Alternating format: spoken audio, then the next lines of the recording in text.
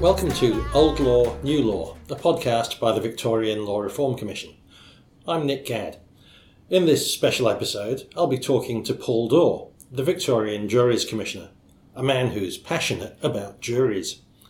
In a wide-ranging interview, we'll be talking about what a Juries Commissioner actually does and discussing the place of law reform. We'll hear Paul's views about inclusiveness, about technology, how to improve the juror experience, and his special area of interest, juror welfare. What are the impacts of traumatic trials on jurors, and what can be done to help?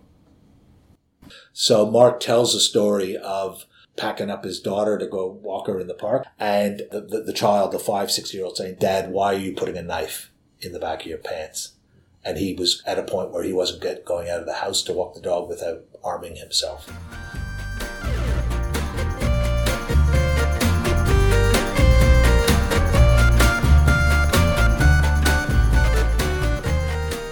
Welcome, Paul. Morning, Nick. The role of Juries Commissioner was established by the Juries Act 2000 and is responsible for the administration of juries in Victoria. So can you give us the big picture, please? Why does Victoria need a Juries Commissioner? The Juries Act split three traditional functions of the sheriff that operates in other jurisdictions into three distinct roles. So we have a sheriff who does civil enforcement. We have a Juries Commissioner who administers the Juries Act.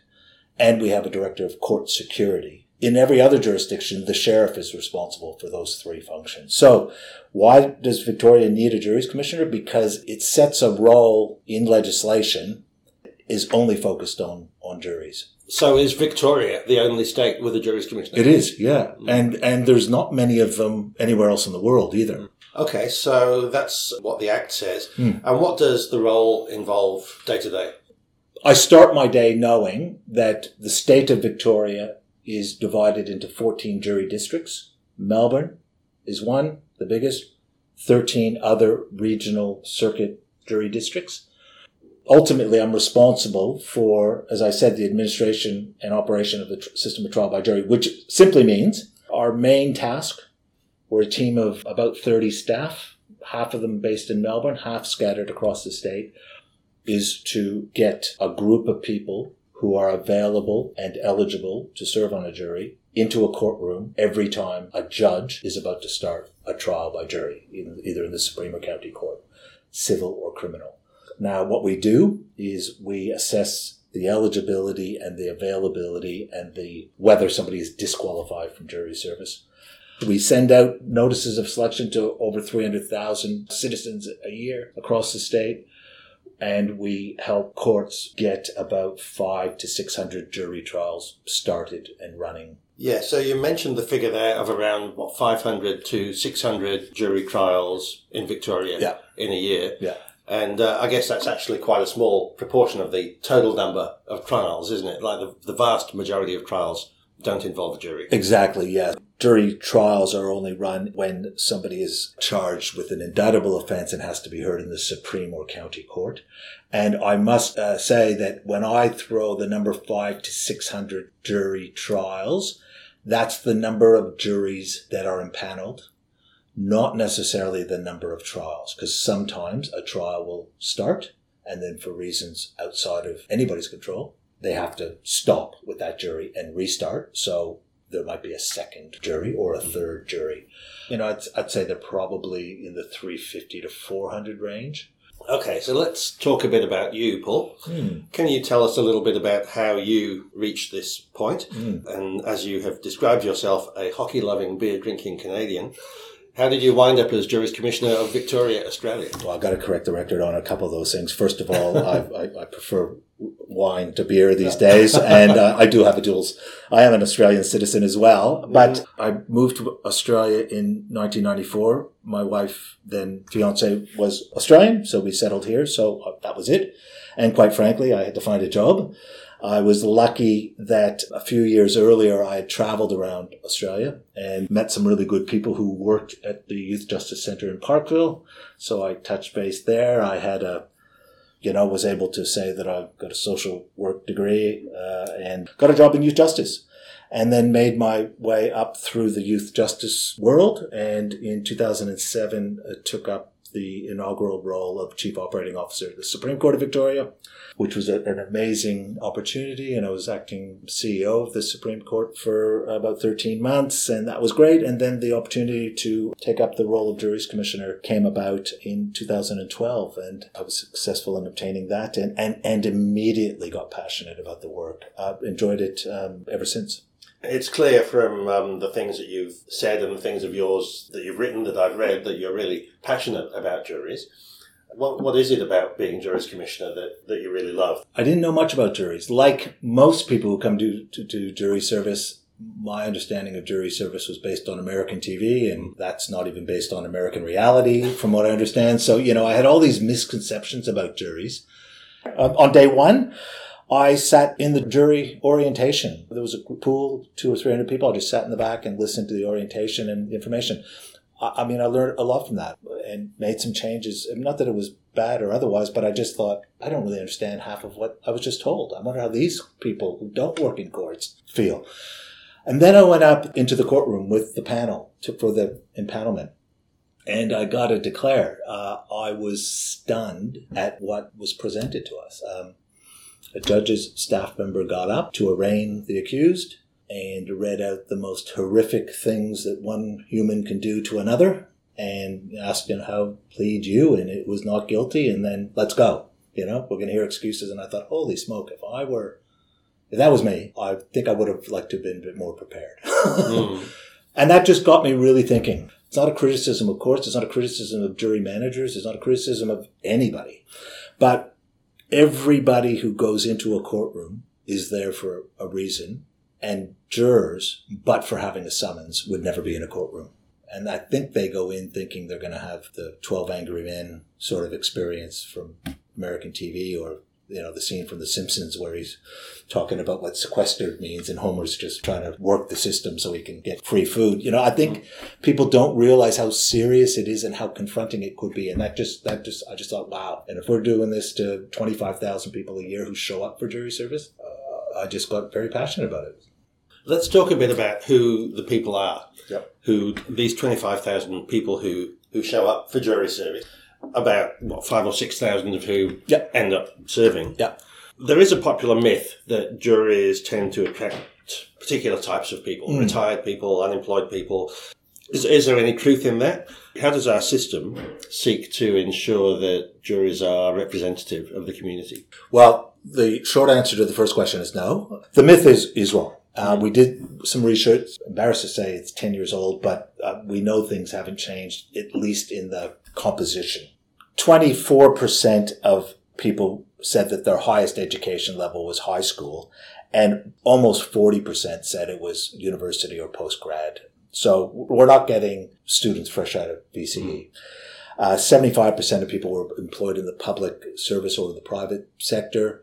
You got to remember that in Victoria, your employer, if you attend for jury service, whether you attend for a day, a week, a month, or a year, and we have had trials that have gone 9 months, your employer is obliged to make up your pay to that which you reasonably would have expected to be paid had you not been on jury service.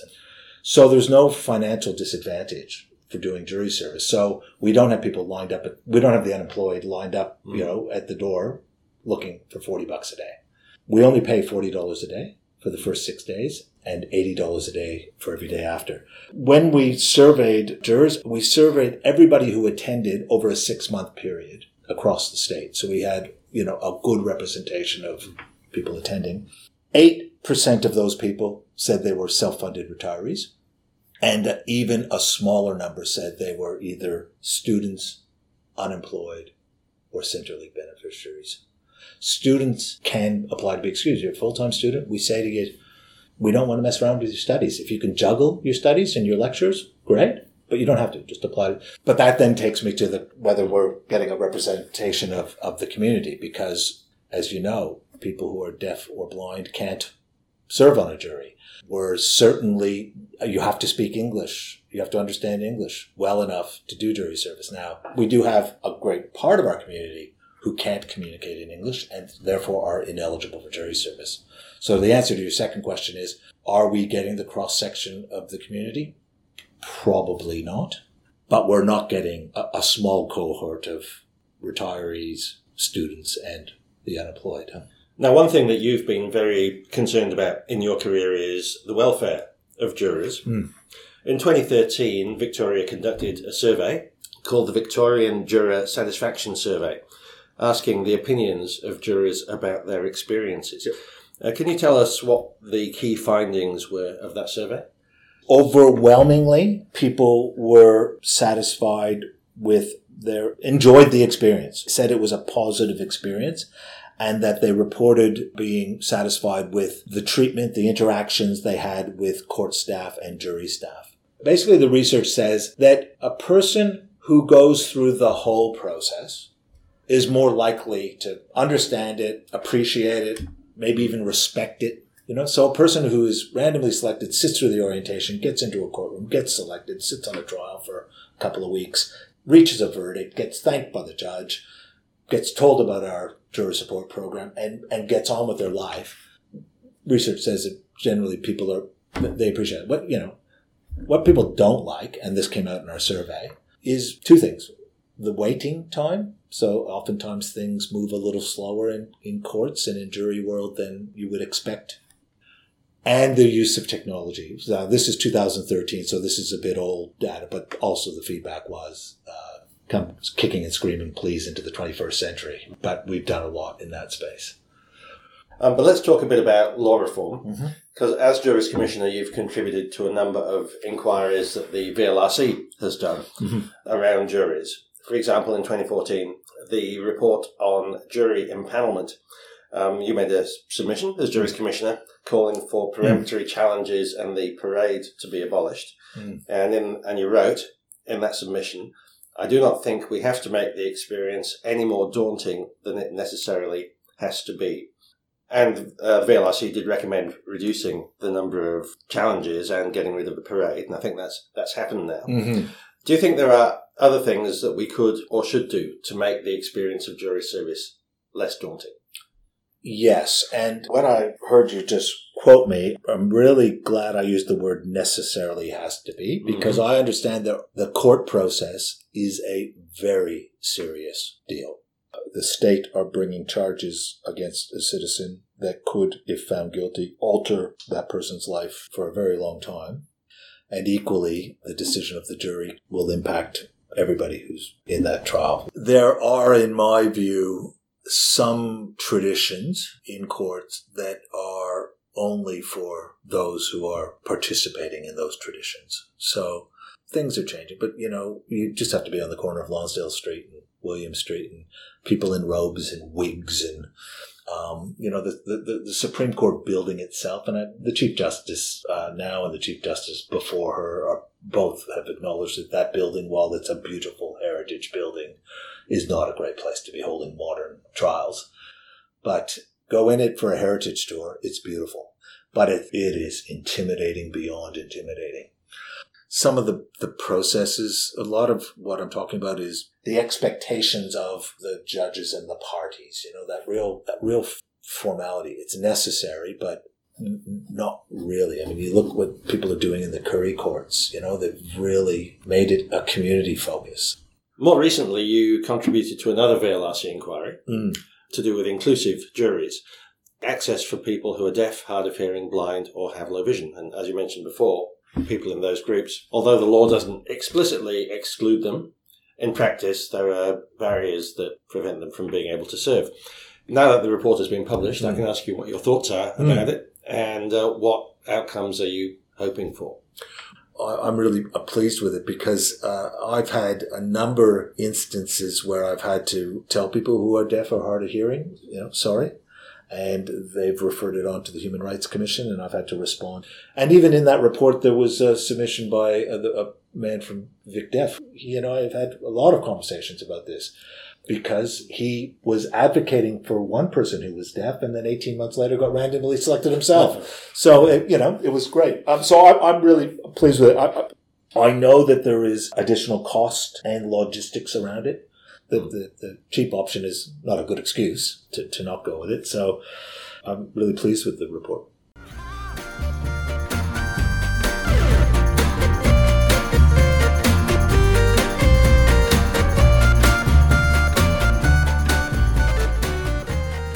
speaking with Paul Dore, Victoria's Juries Commissioner. I'd like to return now to the topic of juror welfare, which is a particular interest of yours. In 2018, you were the recipient of a Churchill Fellowship, which you used to go to Canada, the United States and the United Kingdom to research juror support programs. Can you give me an overview of what your project was all about and what motivated you to undertake it? The motivation was, it was very early in my career as Juries Commissioner that I recognized that juror welfare, the juror experience more broadly, was important. And at times I thought, not a priority. And the truth is, it's not a priority for a Juries Commissioner, but we just need to keep it in mind. So our priority is doing what the legislation tells us to do, which is... you have to get the bodies into... We have to get the body, yeah. And we got to do that in a way that is... Nobody could ever accuse us of just running a sausage factory. Like, we're sensitive to the reality that we are taking people out of their routine into foreign places, putting them in strange places with rituals and then asking them with 11 other strangers to make a very serious decision. All that being said, there is this aspect of welfare and really, the do no harm. Please send somebody out no worse off than they came back in. So we do have to have systems in place that just do no harm. And so that was the starting point. I knew there had been some thinking around this. I knew there had been some activity around this, particularly in my home country of Canada. The work they were doing came out of the advocacy of one person named Mark Ferrand, who was a juror in a trial in Ontario. It was a horrific trial. Long story short is Mark finished his jury service, had got feelings that he was not quite right, phoned the court and said, "I'm not quite right." They said, "Basically, can't help you." He was stunned to find that out, and before he knew it, he was in the hands of a private counsellor and diagnosed with some very serious post-traumatic stress syndrome. Having been a juror on, was it a murder trial? I think it was a murder trial, but it was definitely a trial of significant violence. Yeah. So Mark tells a story of packing up his daughter to go walk her in the park, and the child, the 5-6-year-old, saying, "Dad, why are you putting a knife in the back of your pants?" And he was at a point where he wasn't going out of the house to walk the dog without arming himself. So Mark was great. He got in contact with some other jurors, some who served on the Paul Bernardo trial. They wrote what they call 12 angry letters. So they wrote to the Attorney General. And Mark's advocacy got him into Parliament, and he was presenting before committees, the Just Committee, they called it, the Justice and Human Rights Committee. And because I got an invitation to present to that Just Committee in Parliament, I then made contact with Mark, and then I started to form the idea that I think a juror support program would be good. There had been some research by Cheryl Thomas in the UK. I'd read that and knew that she was looking into juries and juror welfare. And I knew from a colleague who previously had done a Churchill Fellowship that there was this group in the United States. They have this network of court administrators based in Virginia, so I knew I could go there and get some information. So it was never meant to be an academic piece of work. It was always going to be an experiential piece of work, and it expanded beyond the mental health welfare of people to be more broad, doing everything you can before, during, and after a trial, and not just psychological support. And I think you wrote in your report that when you went and met some of these people, or that you met Mark Ferrand and other people who were doing good work, but you also say you were surprised, you discovered that there was, in some quarters, people were not even really aware of the need for jury support. Yeah. Was that surprising to you? It was surprising. There were so many aha moments that I had, and people I was talking to going, "I never thought of that. Yeah, you're right." And I'd get that from them as well. A good example is the summonsing office in the UK. What was interesting about that was, and this comes up in the VLRC's report around deaf jurors, this reasonable adjustment stuff.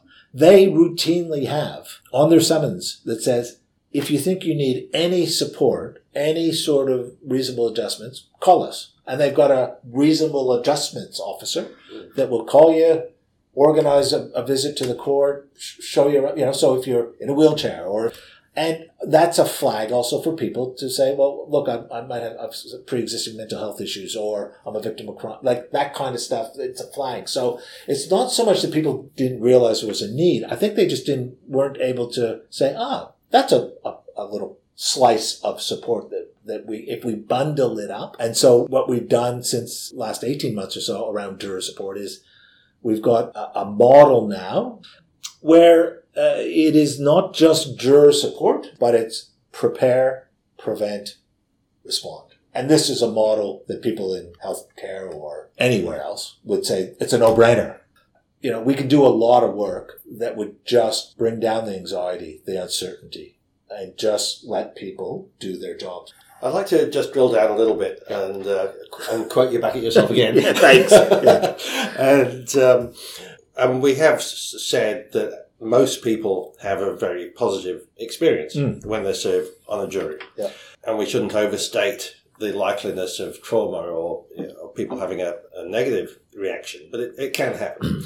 And you've said that jury support is not just about minimizing the bad things, but emphasizing the positives. And in your report, you said you can do one good thing, like introduce a jury support program, but you can do a lot of other things around the edges of the juror experience that will contribute to a more positive, purposeful experience. And that's what I was trying to eloquently say when you asked the last question is one of the things that I don't think courts do very well. They don't recognize that nobody understands what's going on except for the main actors in what's going on. So the lawyers get it and the judge gets it and the judge's staff get it. The witnesses don't, the victims don't, and the jurors don't. Before we started recording, you mentioned to me a conference that you've just attended at Monash University about the emerging challenges in sexual assault trials and some interesting things that emerged from that. Well, at that conference a couple of weeks ago, do you know who got the biggest reaction? The group that got the 10-minute presentation got the biggest reaction, the most questions, and quite honestly, the most shaking of head saying it's just not good enough were the architects. The architects who got up to talk about good design of buildings. And every victim got up and said, wow, go tell that to the Supreme Court on William Street. You know what I had to do when I was a victim of, I had to sit in a little room that, it was just daunting, terrible. So there are things we can do around the edges that have got nothing to do with the law. Jurors say this. It's, okay, I get it. I got to sit here and listen. I'll do my best. Could you at least put me in a room with some natural lighting when I'm, when I'm deliberating? So there's just a lot we can do. And good examples of that design are in recent order, the Bendigo Law Courts that just opened, and 3 or 4 years earlier, the Shepparton Law Courts. And what is better about them? Oh, they're just open, particularly in, and this is not so much in jury spaces, although they're great in jury spaces, but in family violence areas, in children's court, in Curry courts, they're just more welcoming, well-designed, user experience sort of spaces.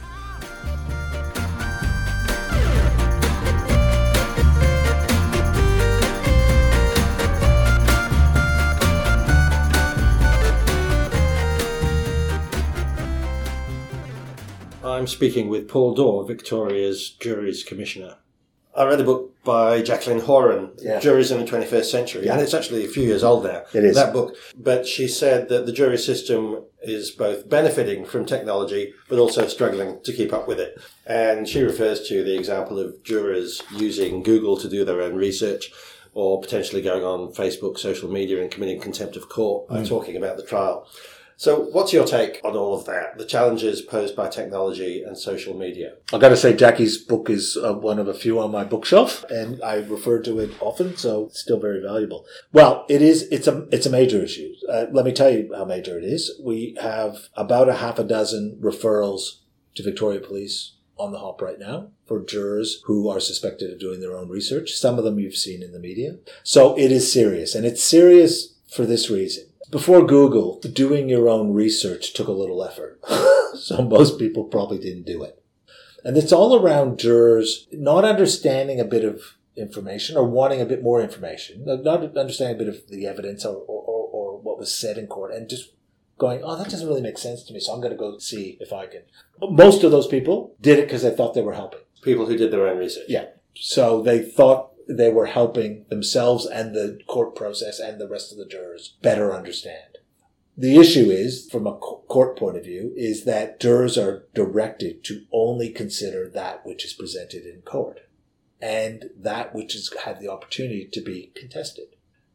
But Google now just makes it, I could say anything to you, and if you don't believe me, you just Google it, right? But who knows if that information I'm getting is reliable or not? Well, that's the other bit. So there's two issues. One is, let's say you're getting information that is reliable. The parties have the right to contest that information, right? So that's why judges have already made the decision on what evidence is going to be presented and what won't be allowed. For instance, judges will say you're not allowed to bring any evidence about prior convictions because that will prejudice the jury, and the jury could maybe think just because Paul robbed the bank 10 other times and has done 20 years in jail for that doesn't mean he robbed the bank on the 11th time. So he's got to have a fair trial on these. But the other part is, of course, the information on the internet can be and is often wildly false. So it is really important that courts get their heads around this. But the issue is this, that the genie's out of the box. I mean, there's no way we're going to teach the jurors of the next generation of jurors. We've got to explain to people why you can't do it. Is that something that the judges explain, or do you have to explain it? We explain it in general terms, and the judges give directions around it. And in fact, we've just developed a juror handbook that will help the jurors understand their obligations. They can refer to it after the judge has given the directions. And one of the things that it says is, for the rest of the trial, the judge says, I am your Google. You've got a question, ask me. I'll let you know if I can answer it or not. Some questions I can't answer, but I'll tell you the best I can. And look, the worst example I have of the impact. There was a judge of the county court, no longer there, but, quite honestly was getting frustrated, angry, whatever, with juries not listening to the directions around doing their own research. And he having to then discharge a jury and then continue on with a new jury. And the trial that pushed him over the edge, quite bluntly, was a 6-week trial of historical sexual offending, where the victim claimed, when asked, why did it take you so long to go to the police? She said, because I'm suffering from post-traumatic stress syndrome that has given me repressed memories. So I didn't remember it until 20 years later. And that judge every day started the trial, every day saying, please don't do your own research. Ended the day, please don't do your own research. In fact, gave them little cue cards, don't do your own research. After 6 weeks of trial of evidence, on a Thursday at about noon, the judge said, that's all the evidence. That's all my directions. Let's all take the day off, the afternoon off. Come back tomorrow, you start your deliberations. And when they came back, the jury, one juror came back with reams of information printed off the paper, printed off the internet, on every theory known to humankind about post-traumatic stress syndrome and repressed memories. And when that person walked into the deliberation room, where there were already 4 or 5 jurors waiting for the day to start, and said, look what I've got, they fell off the chair and said, what are you doing? The judge told us not to. Again, the person thought they were doing the right thing. I thought this would help us deliberate. The judge had to discharge that jury and start all over again. So because in the judge's estimation, the accused is no longer going to get a fair trial. There's a whole bunch of stuff, true, untrue, wildly false, that has now been introduced into the deliberation room. So, and that judge said, he did some math, about $1 million in taxpayers' money for a 6-week trial. It costs something like $25,000 or $35,000 a day to run a criminal trial in the county court. But forget the money. Everybody had to go through it again. The judge, a judge, not him, the staff, the witnesses, the complainant, and the accused who might have been not guilty. We've been talking about juries as they are today, but the jury as an institution is centuries of years old, goes back as far as the Magna Carta, according to some historians. Although, of course, the jury has evolved since then, but fundamentally we have this same concept of 12 citizens deciding the facts of the case. Now, Paul, you're someone who firmly believes in the value of juries. Can you sum up, in your view, what are the strengths of juries that we must make sure we hold on to? Yeah, I think the greatest strength, there's probably three interwoven strengths around this. One is the juries bring the community into the courtroom. So by bringing the community in, we bring community standards, expectations, values in. And they're part of that decision-making process. Second, you mentioned 12. We often get people saying, I don't want to be on a jury because I don't want to be that person to make that decision. And we say to them, don't worry about it. You're one of 12. It's got to be a unanimous decision. And then the third thing is that group decision-making, I think, gets to the truth quicker or more reliably than one person making a decision, no matter how smart that person is. If you ask judges, that's the answer. I mean, the answer I just gave you is almost word for word what the Chief Judge, Peter Kidd, would say and has said. That's all we've got time for, but thank you very much, Paul Dore, Victoria's Juries Commissioner, for taking the time to speak with us today. Thank you, Nick. And you can join us again next time for more Old Law, New Law. How far will I go?